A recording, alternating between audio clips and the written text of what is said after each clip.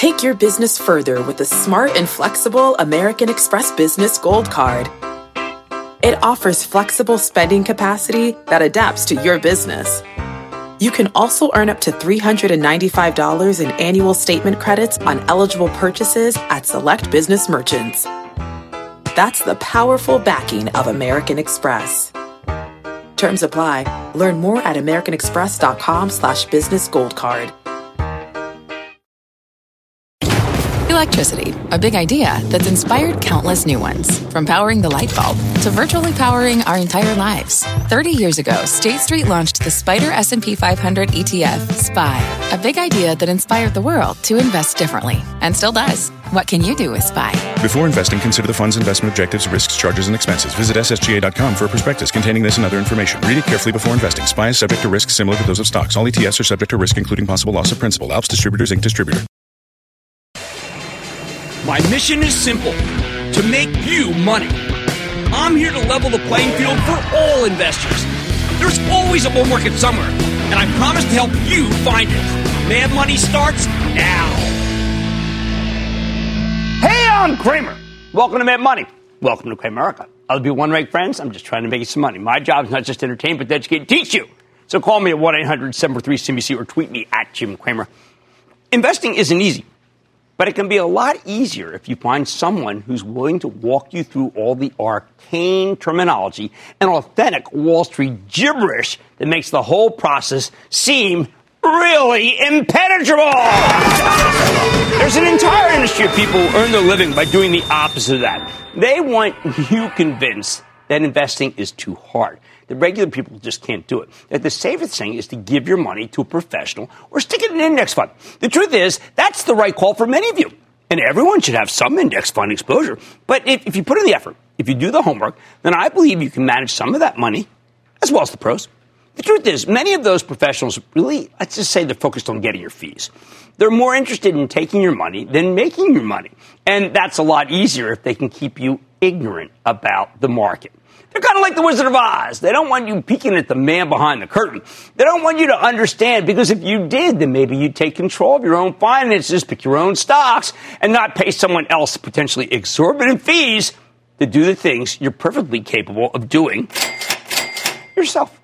And that's where I come in. I'm pulling back the curtain and explaining everything, because while authentic Wall Street gibberish can sound complex, it's not rocket science or brain surgery. You don't need to go to business school or work in an investment bank to understand it. You can comprehend all the abstruse vocabulary that we throw around as long as you have a translator, a coach like me who can explain what it all means. Think of me as a defector, someone who played for the other team, managing about $500 million of already rich people's money at that old hedge fund of mine, but who's now playing for you, teaching you how to navigate your way through the minefield of the stock market every weeknight here on Mad Money. All right, forget the Da Vinci Code. Forget Enigma. To be a grand investor, you need to break the Wall Street code, and I'm here to help you crack it. That's why tonight I'm giving you my Wall Street gibberish to plain English dictionary. Consider it a glossary of the most important terms that you absolutely must understand if you're going to actively manage some of your own portfolio. Words and concepts that many people in the financial industry really don't want you to get your head around, because then you might actually feel more empowered enough to pull your money out of the mutual funds or ETFs or stop handing over your fees. Let's start with a couple of extremely important ideas that we talk about all the time. They go hand in hand. Cyclical and secular. Now, you hear these all the time, right? Yet no one ever seems to explain what they mean, even though they're crucial to the process of picking good stocks. Cyclical has nothing to do with the spin cycle or your washing machine or a Wagner's ring cycle, not my kind of classical music. And secular isn't about the separation of church and state. Oh, and yes, a kudo to the late Louis Rukeyser, who first cracked that cyclical joke. We say a company is cyclical if it needs a strong economy in order to grow. It's cyclical because it depends on the business cycle. So machinery companies like a Caterpillar and Eaton fall into this category, along with raw materials players like a BHP or a Rio Tinto and commodity chemical companies like the new Dow Chemical or PPG. These cyclical players are indeed hostages to the vicissitudes of the economy. When the economy heats up, they earn more money, and we're willing to pay more for those earnings. But when it slows down, they earn less money, and investors pay less for their shares. And that's why they want to sell them ahead of time. A secular growth company, on the other hand, is one where the earnings keep coming regardless of the economy's overall health. Think anything you eat, drink, smoke, brush your teeth with, use as medication.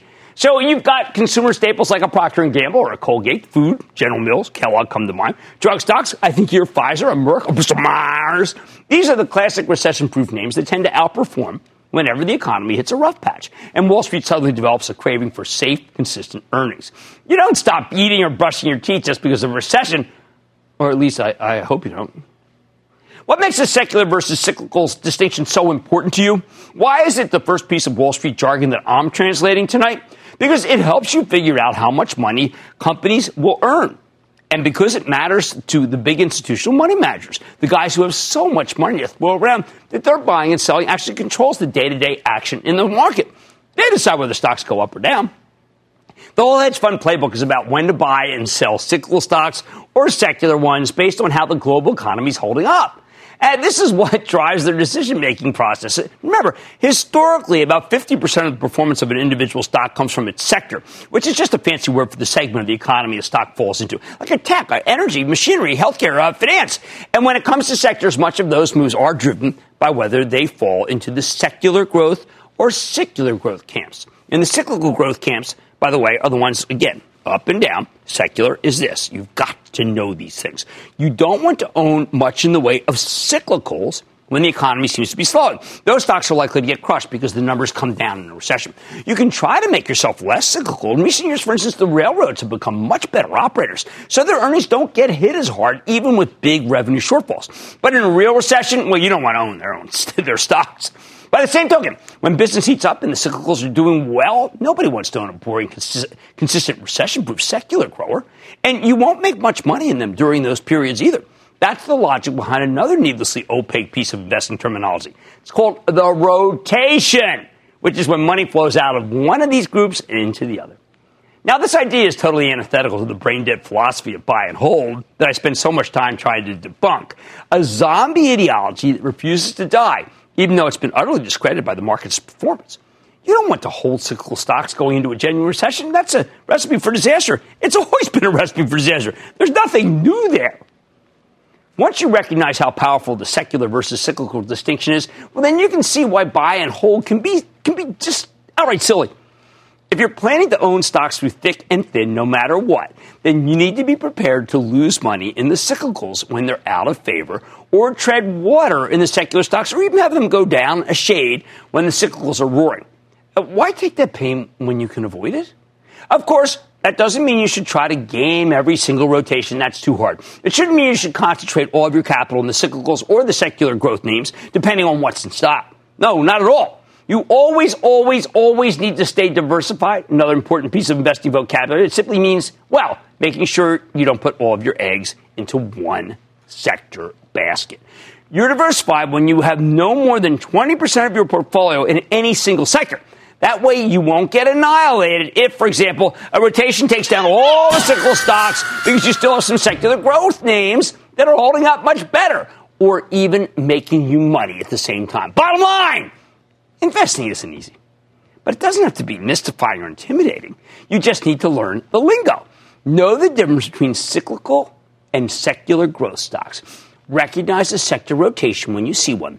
And always stay diversified.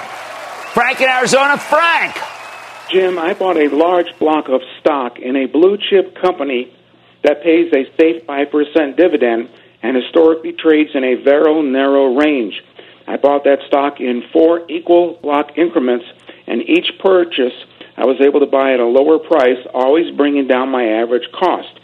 Being somewhat Kramerized, I know that it's wise to reinvest the dividends. The stock has risen $3 above my average cost. If I reinvest the dividends now, it will bump up my average cost, and I don't want to do that. Should I take the dividends in cash? No, in this one particular case, I am going to look the other way about raising your basis, because I just think that the power of compounding is so fabulous, it transcends even the idea of raising your basis with a buy. Let's go to Sally in Michigan. Sally. Hi there. Hi, Jim. Sally. I'm hoping that you can help me understand the difference between chasing a stock or just buying a few shares at a time when it's going up or going down? Okay, look, chasing a stock, we see a stock, say, up 3%, 5%, 7%, 5%. Well, then you're clearly chasing it. I like to be able to buy a little bit and then wait till it comes down. And then the worst thing that happens is it runs away, and then you can ring the register. It's really that simple. I try to keep it simple. Lee in Virginia. Lee. Jim, I've heard you talk about the S&P oscillator as a Certainly. reliable indicator of overbought or oversold market conditions. Right. Since this tool is specifically an S&P 500 indicator, I'm wondering if there's a similar tool for the NASDAQ 100. More importantly, how reliable is it for predicting if an individual stock is overbought or oversold? And what indicators are there that an individual stock might buck the trend and continue to go higher when the market is overbought or keep going lower? Okay, ever since the mid-'80s, I've been paying the S&P company a fee in order to be able to get both their oscillator, which shows you whether there's too much buying pressure, too much selling pressure, and individual stock charts, which are now sent electronically. They are S&P because it's the S&P company, and that's all I use it for. I want to be very careful here. I get it. I pay for it. I can't give it out. That wouldn't be right to the S&P company, but I find it invaluable because when the S&P oscillator goes above 5, it makes me feel like that things have gotten too, let's say, bullish. And when it goes below 5, things have gotten too bearish, and it may be time to take some action, obviously, counter to those trends. John in Maryland. John. Hi, Jim. Great to talk to you, and always a big fan. Oh, thank you very much. I wanted to ask a question about my 401k allocation mix. Certainly.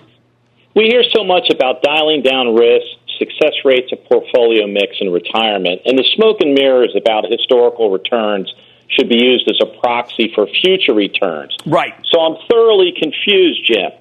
I'm about 3 to 5 years out from retirement and historically had invested in equities at the 70 to 90% level for over 25 years, but this year I dialed it down to 55% equities and 45% treasuries. How would you structure a portfolio now and in retirement? Okay. Also, should I consider rolling these monies over to have more choices in retirement, as I have limited opportunities in my employer? I want you to have as many choices. I think that retirement is almost a false dichotomy. I think that the issue here is long life and life expectancy. And you may retire, but you need to have your money continue to work for you. I like your breakdown. That's one I would share. But we all have to have our own views, optimistic or pessimistic, or let's say constructive or a little less, more cautious. And then tailor your suitability. In other words, don't be rolling the dice if you think you're going to need the money within the next couple of years. All right, I know Wall Street gibberish can be very hard to maneuver.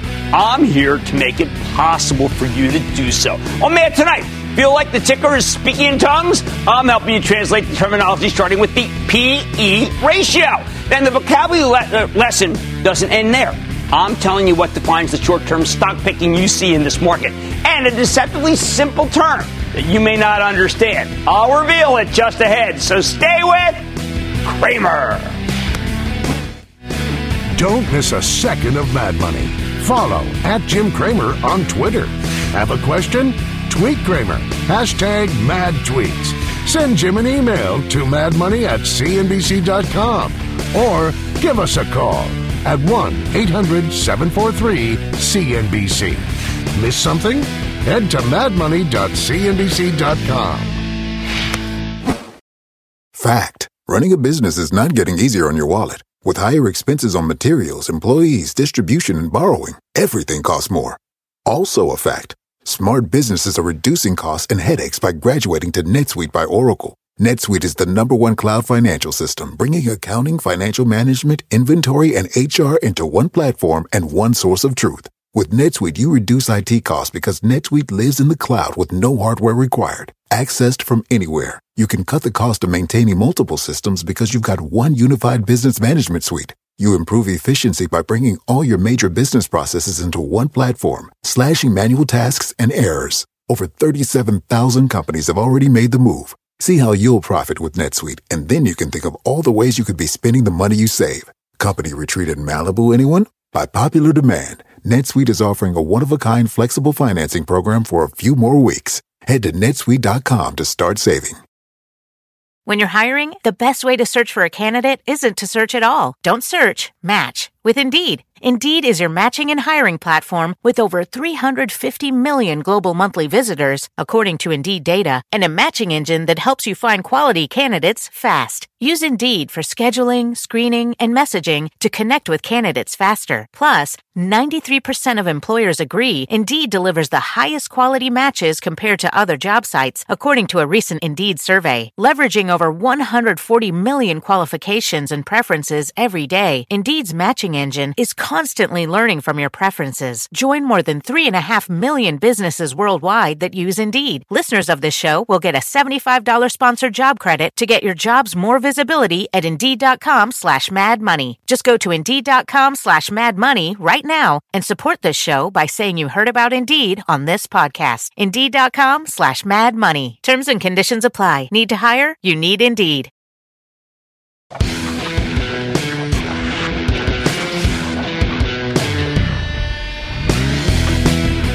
Tonight I'm helping you translate the cryptic and occasionally unfathomable terminology that makes owning stocks so darn difficult. I'm giving you the phrase book to navigate your way through the world of investing. Let's say the Michelin Guide to Fine Stock Diving.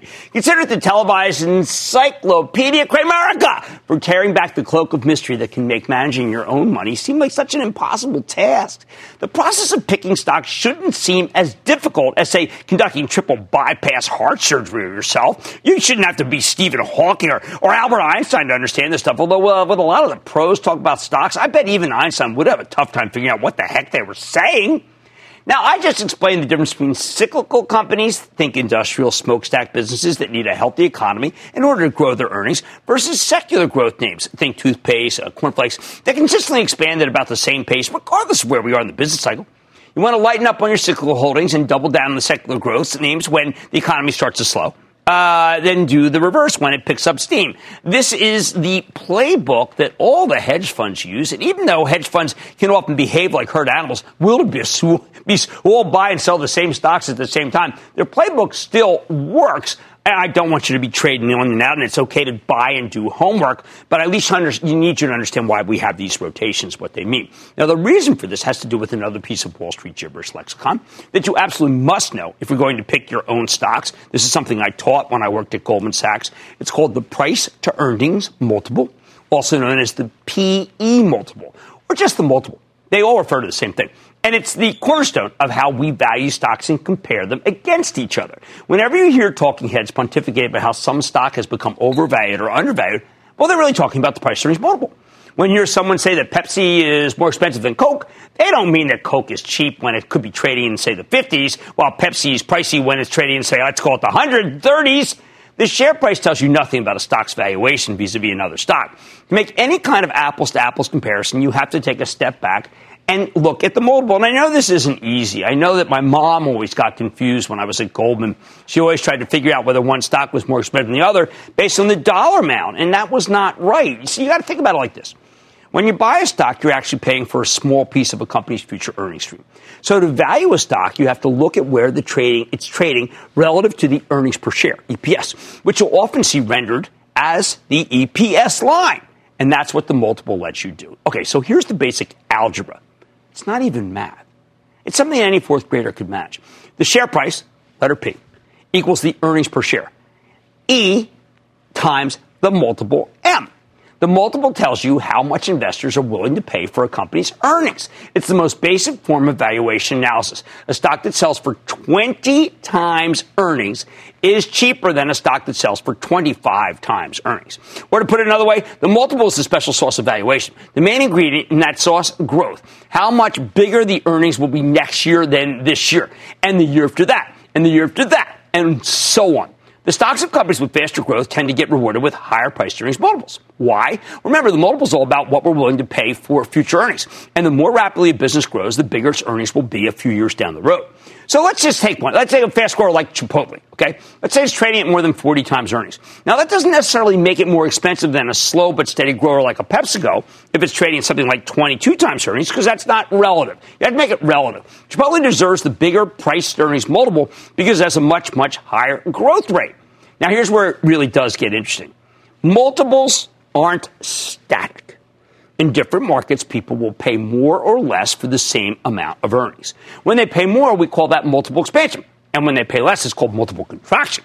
Two more items that sound much more complicated than they really are. That's what hedge funds are trying to gain when they play a sector rotation. Of course, the earnings aren't static either. When you buy a stock, you're either making a bet that the E or the M part of the price equation is headed higher. So what goes into the earnings? How do you make sure that they're increasing and they aren't about to collapse? Okay, here's some more vocabulary.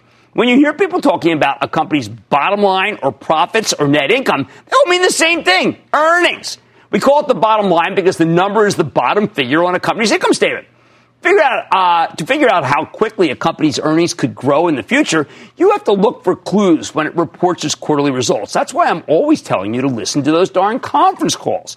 Finding clues means you're looking at the top line. Another unnecessary piece of Wall Street gibberish is totally interchangeable with revenues or sales again. They all mean the same thing. I'm sorry, it's so confusing.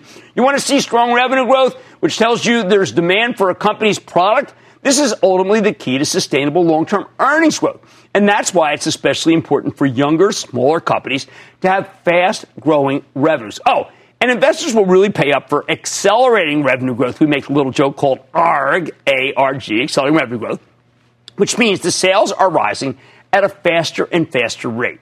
With a more mature company, it should be able to turn its revenues into profits by cutting costs and then return those profits to you, the shareholder, in the form of a dividend or buyback or both. What else?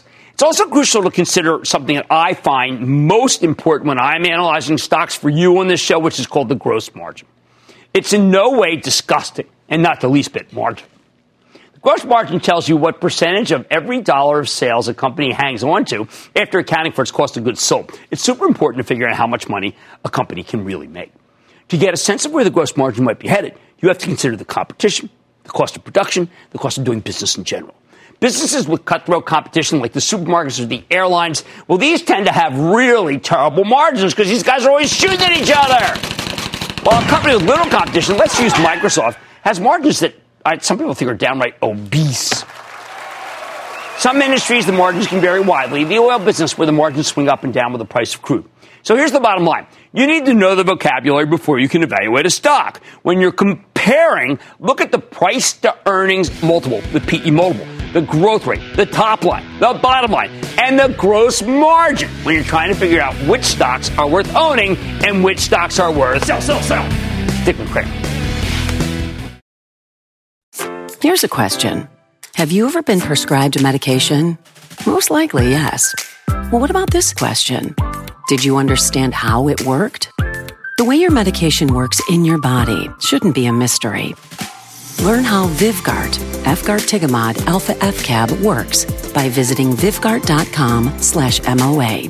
That's VYVGART.com/MOA. Brought to you by argenx.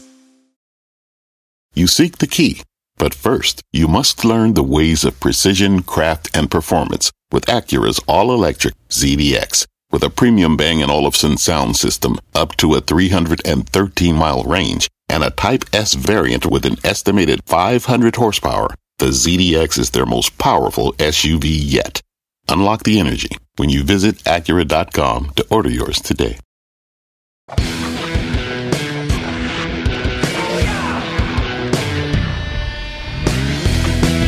Tonight I'm going into Penn and Teller mode.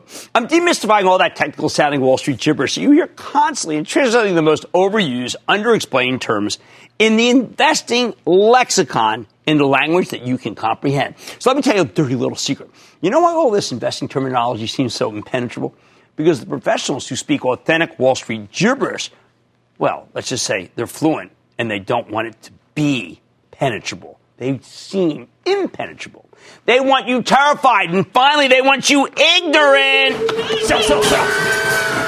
Or at a complete loss when it comes to managing your own money. And that way you'll be more willing to pay their fees and commissions. I know that's cynical, but you get my point. And judging by what I often read on Twitter at Jim Cramer, these arrogant, self-centered money managers, well, they're winning. That's where I come in. Unlike them, I don't want your money. I'm not out here talking my book. The only stocks I own are part of a charitable trust that you can follow by joining the ActionAlertsPlus.com club. I can't take profits in them. They have to go to charity. I used to play for the other team. Now I play for you. With that in mind, let's keep translating.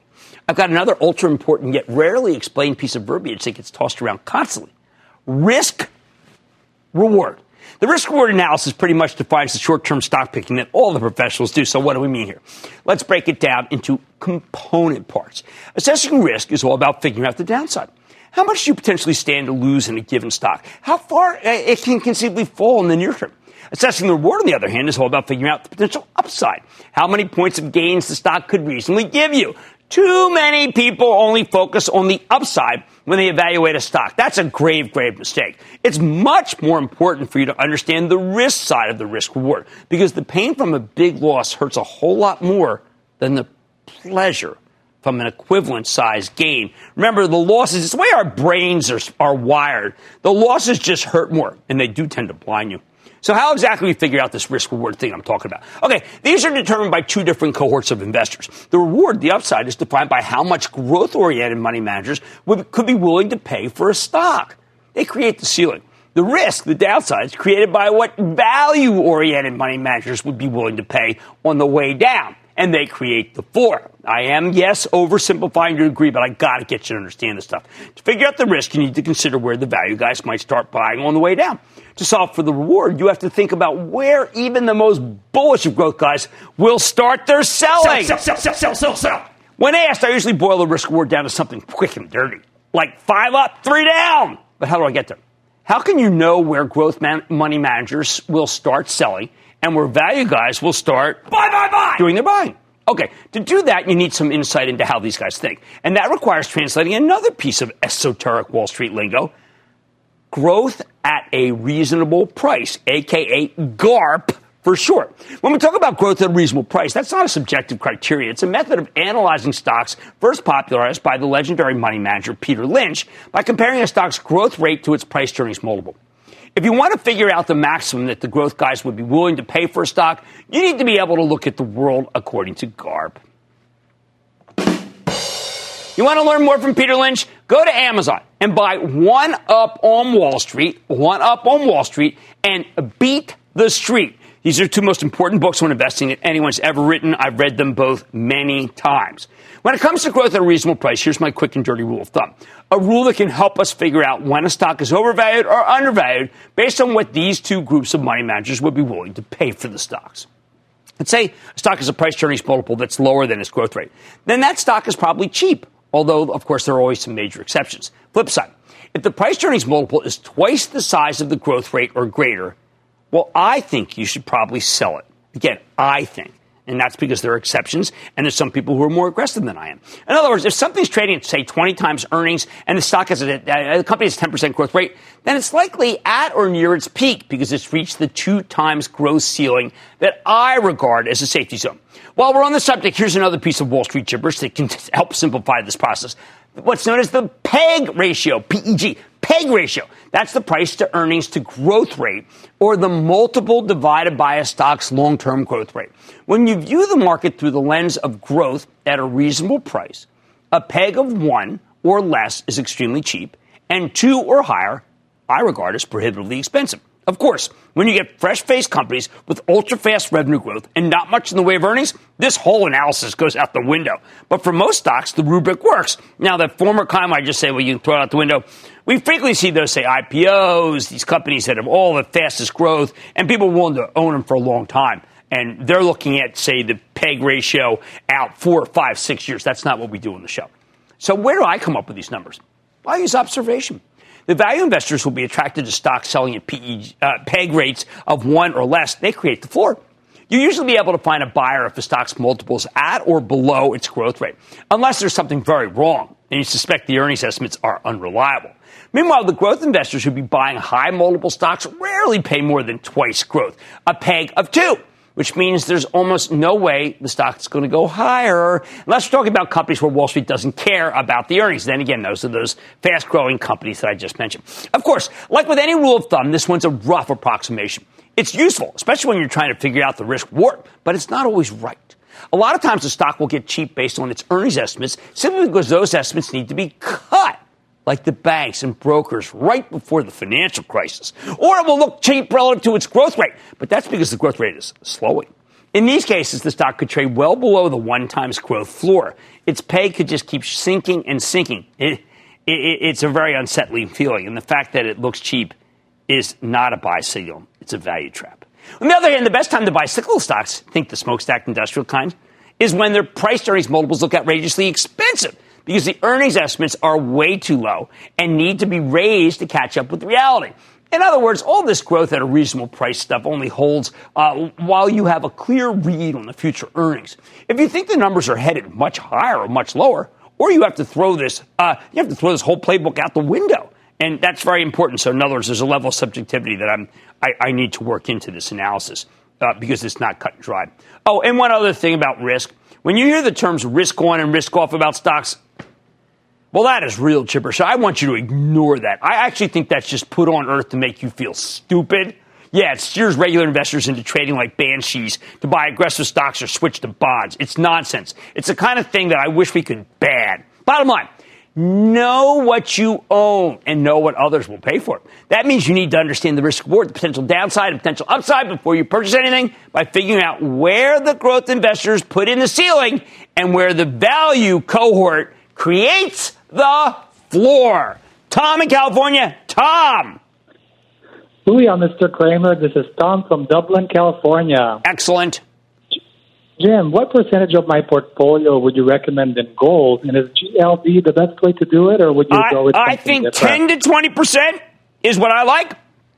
20% being as if you're really cautious. 10 is just kind of like that's the deductible. Remember, I regard it as insurance. Why do I do this? Why do I have it? Because I think, and I am a risk-averse person.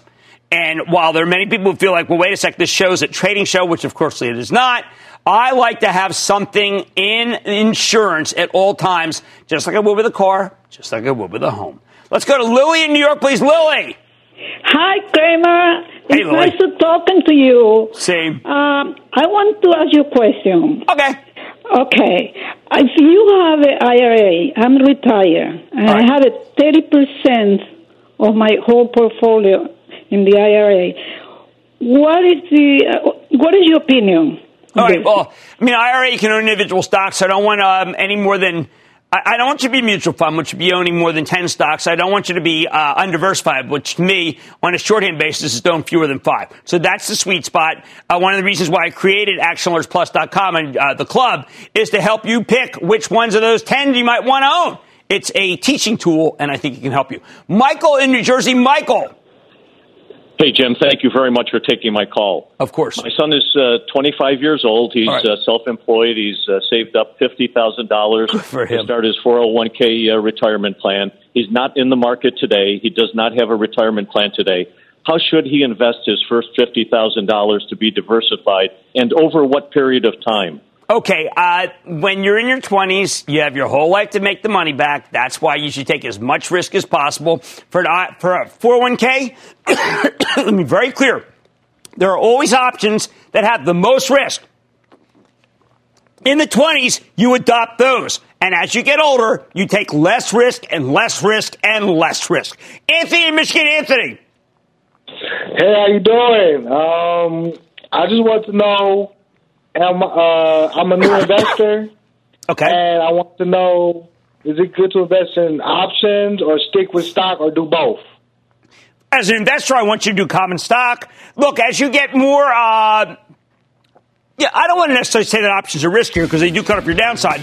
But let's start with common stock investing. And then over time, if you really get a feel for it and you want to own calls, there are lots of programs on CNBC and lots of books that help you explain things. I wrote Getting Back to Even a while ago in order to have 100 pages on options. And also my book, Real Money, has how to understand options.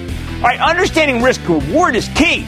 That means know what you own and what others will pay for it. Much more Mad Money ahead, including 2 very different methods of attempting to profit in the market. I'm revealing the distinction, how it can impact your portfolio. Then, one of the most dreaded and poorly understood terms in this business is finally getting its due tonight. And send your tweets to me at Jim Cramer. I'm about to answer them on the show. Mad Money will be back after the break.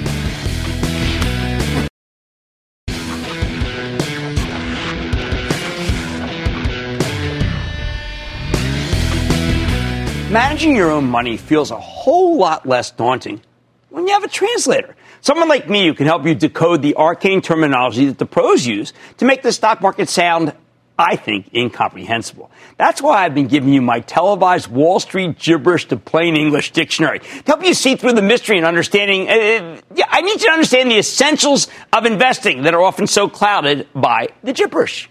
But just as there are tons of simple concepts that seem misleadingly complicated, there are also plenty of complex concepts that disguise a ton of hidden complexity. Take the notion of a trade versus an investment. A lot of people would say these two words are interchangeable, and I hear it all the time, but that there's no difference. But that couldn't be further from the truth. Trading and investing are distinct. In the immortal words of those 90s stock gurus, the offspring, you got to keep them separated. Isn't this just splitting hairs, something that's not recommended for the follicularly challenged like myself? Isn't it casuistry? That's an SAT word of the day that might send you searching for a real dictionary. No, a trade is not the same as an investment. And if you treat the one like the other, if you turn a trade into an investment, breaking the first commandment of trading from real money, one that I think is really incredible. No, that's Confessions, but you can't really read it in that language. Here we go. Say Investing Inside World. Then in true Mr. T fashion, a lot of the best of the Rockies by far, right? Isn't that the best one? Rocky 3, my prediction for your portfolio, is pain. The House of Pain. You've got to understand the difference between the two, and we're going to explain it to you. When you buy a stock as a trade, you're buying it for a specific catalyst, some anticipated future event that you believe will drive the stock price higher. Maybe the underlying company is about to report its quarterly results, and you think it'll deliver better than expected numbers. Although I don't recommend trying to game earnings. It's really hard. Too much chaos, too much confusion, which can cause a stock to get clobbered even when it delivers stellar numbers and leave you kind of thinking that maybe you shouldn't be doing what you're doing. Maybe you're predicting some kind of event. For example, if you're dealing with drug stocks, that could be the presentation of an important clinical trial data or news about an FDA decision. If you bet on a positive catalyst and it goes your way, well, that's how you get a winning trade. The key distinction. When you make a trade, you know going into it that there's a moment to buy before the catalyst and a moment to sell, which is after the catalyst. Sometimes your trades won't work out. Maybe the event you're hoping for doesn't happen. Maybe the data point you were hoping for comes in weaker than expected. Either way, when you buy a stock as a trade, it has a limited shelf life. There's only a brief window where you want to own it. Once the window closes, well, guess what? You've got to sell. With a good trade, your catalyst goes your way. The stock goes higher, and you can rack up nice gains. There's no point in sticking around, though. You have to ring the register and lock in your profits before they evaporate. This is why I urge most home gamers to avoid trading in the first place. Unless you're managing money as a full-time job, it's very hard to be nimble enough to be a good trader. The time horizon is just too short. You're busy working. How can you do this and work? What if a trade doesn't go your way? Well, then you still need to sell. Win or lose, you only plan to be in the game for a limited period of time. When you buy a bottle of milk, you don't drink it after the expiration date, do you? You throw it away. The logic of trading is the same. You can't just buy more and call it a longer-term investment because without the catalyst, you have no reason to own the darn stock in the first place. And you should never, ever, never should you own anything without a reason. I've watched an endless parade of people lose money by turning trades into investments. They come up with alibis for staying in a stock long after its expiration date because they want to fool themselves into believing that they didn't make a mistake. More often than not, these people end up getting crushed. So remember, without a catalyst, you don't have a trade. If you ever find yourself in that position, it is time to cut your losses. Don't be afraid to take the loss because it's already a loss. So how is that different from an investment? Investments are much more open-ended. They don't have a limited shelf life, and you can stick around for years. That's because an investment is based on a long-term thesis. You invest in a company when you believe it can make you serious money over an extended period of time. You're not just banking on one specific catalyst. You're expecting many good things will happen in the company's not-too-distant future. Remember, though, homework. I can't stress this enough. While investing has a much longer horizon than trading, that's no excuse to buy a stock and then just forget about it. Investments go wrong. And I'm always telling you need to spend time every single week doing homework on individual companies. But you know what? Buying homework and not buy and hold has gotten easier because now there's all sorts of information available on the web. I'm no longer going to hold you to actually looking at things every single week, but it is important to pay attention. Now, as long as you are paying attention, when a stock that you like as an investment goes down, you know what? You can feel comfortable buying it into weakness. The corollary here is that you don't ring the register after the first time an investment jumps in price. You're looking for longer gains, larger gains, over a longer period of time. I know it can be tempting to take profits as soon as you have them, but if you're right about the fundamentals there, I'm going to tell you, you're going to kick yourself for being so hasty. Do you know we bought Apple for my charitable trust way back in the pre-iPhone days when it was trading at just $26? Then we turned around and sold it after a quick 5-point gain. Pitiful! We threw the investment thesis out the window for what turned out to be a microscopic profit over the long haul. So listen to me on this bottom line. Not all Wall Street gibberish is deceptively complicated. Some of it is deceptively simple, like the distinction between a trade and an investment. Remember that they're not the same. And it's a big mistake to turn a trade based on a catalyst, whether successful or unsuccessful, into an investment that's supposed to be based on a long-term thesis. Stick with Cramer.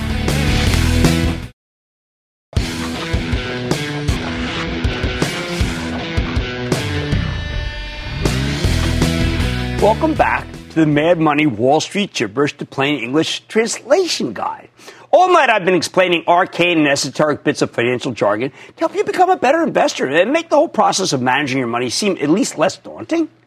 So what else do you need to know? Okay, here's one of the most dreaded and poorly understood terms in the business. It's called the correction. Oh, what a euphemism.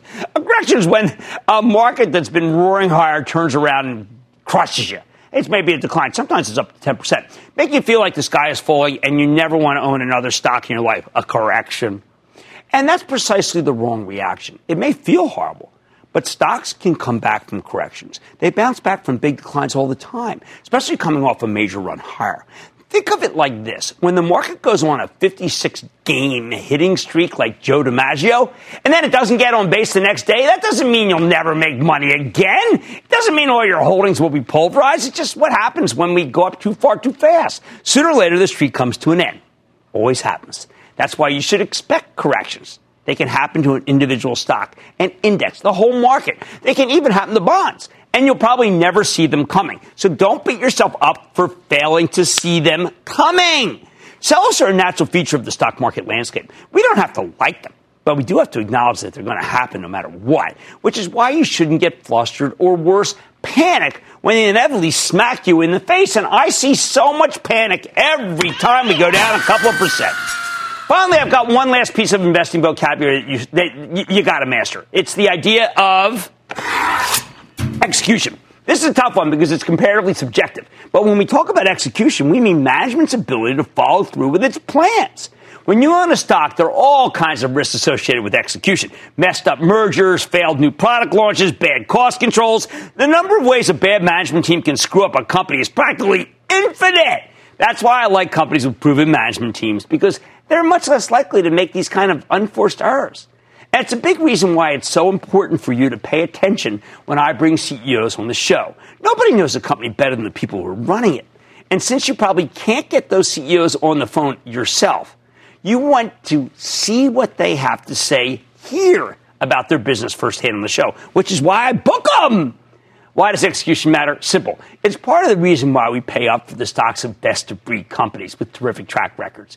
Best-of-breed stocks are almost always cheaper than their competitors, but they're usually worth the price. You see, in other words, let me just make this understood. An expensive stock that's best-of-breed will turn out to be inexpensive in the end. See, a good management team is less likely to make mistakes, and more important, less likely to get buried by big problems, and more likely to figure out how to solve them. So we'll pay up for those stocks of companies that have those management teams. The bottom line, please don't be afraid of corrections or intimidated by people who use the word. A sharp sell-off after a big rally is something to be expected. And remember, even though it's hard to quantify, execution is a crucial factor when it comes to picking stocks. You want companies with proven, seasoned management teams that are less likely to drop the ball. Stay with Cramer.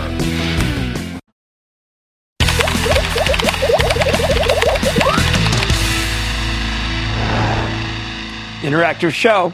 You know I love hearing from you, Cramerica. So why don't we take some tweets?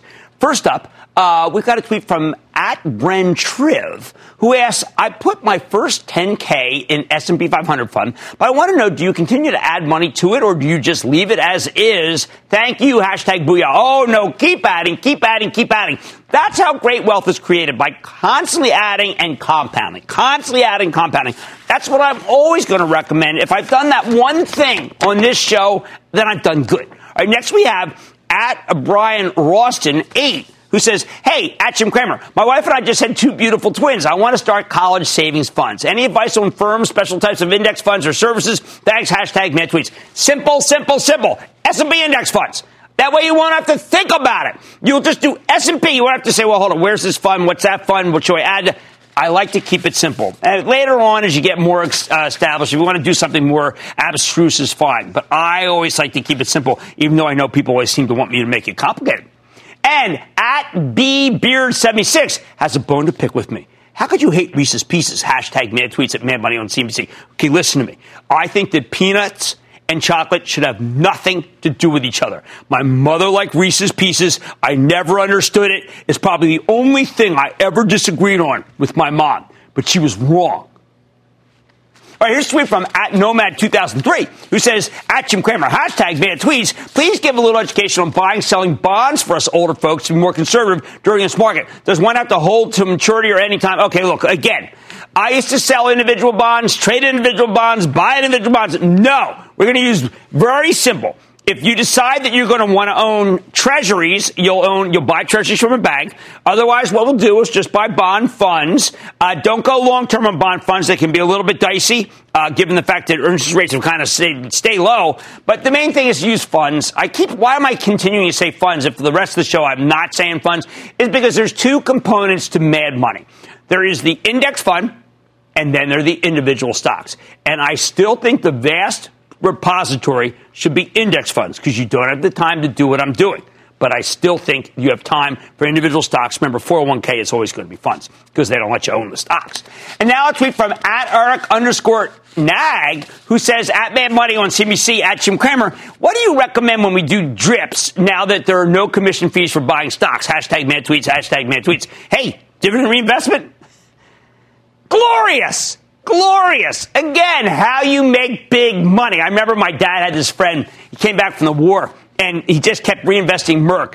And he died a multi-millionaire. Never knew it. But he just did dividend reinvestment work, dividend. And it always, from when I was a little boy, struck me as a great way to make money, and it is. Now we have a question from Brett in Tampa, who asked, my 401k got obliterated, long story, so just have Social Security. Not sure I want to do a 401k yet. I'm 59. Do I have any good retirement options at this point? #MadTweets, #Mad Money. I don't want to say you have nothing. I do want to point out that there's lots of ways to be able to just save. I mean, just save money. It doesn't have to be protected from the tax person. Saving with good stocks and good funds works whether it's protected or not from the tax man. Stick with Cramer. I like to say there's always a bull market somewhere, and I promise to try to find it just for you right here on Mad Money. I'm Jim Cramer, and I will see you next time. I am looking for a Dr. Cramer education here. Long-time listener, first-time caller. Mr. Cramer, it is an honor. I've been watching your show for about 10 years. Long time, first time, love your show, and it's time to write another book, Jimmy. I want to give a big shout-out to my dad who turned me on to you long ago. My dad turned me on to your show. Thank you for all you do. Thank you so much for everything you do. To be a great investor, you need to break the Wall Street code, and I'm here to help you. This podcast is supported by FedEx. Dear small and medium businesses, no one wants happy customers more than you do. So you need a business partner just like you. Like FedEx, who understands your passion for serving your customers because they have the same commitment towards you. That's why FedEx offers you picture proof of delivery, packageless and paperless returns, as well as weekend home delivery to 98% of the U.S. on Saturday and 50% on Sunday. See the FedEx service guide for delivery information. What's more, FedEx Ground is faster to more locations than UPS Ground. Trust FedEx for timely deliveries. See what FedEx can do for your business. Absolutely, positively FedEx.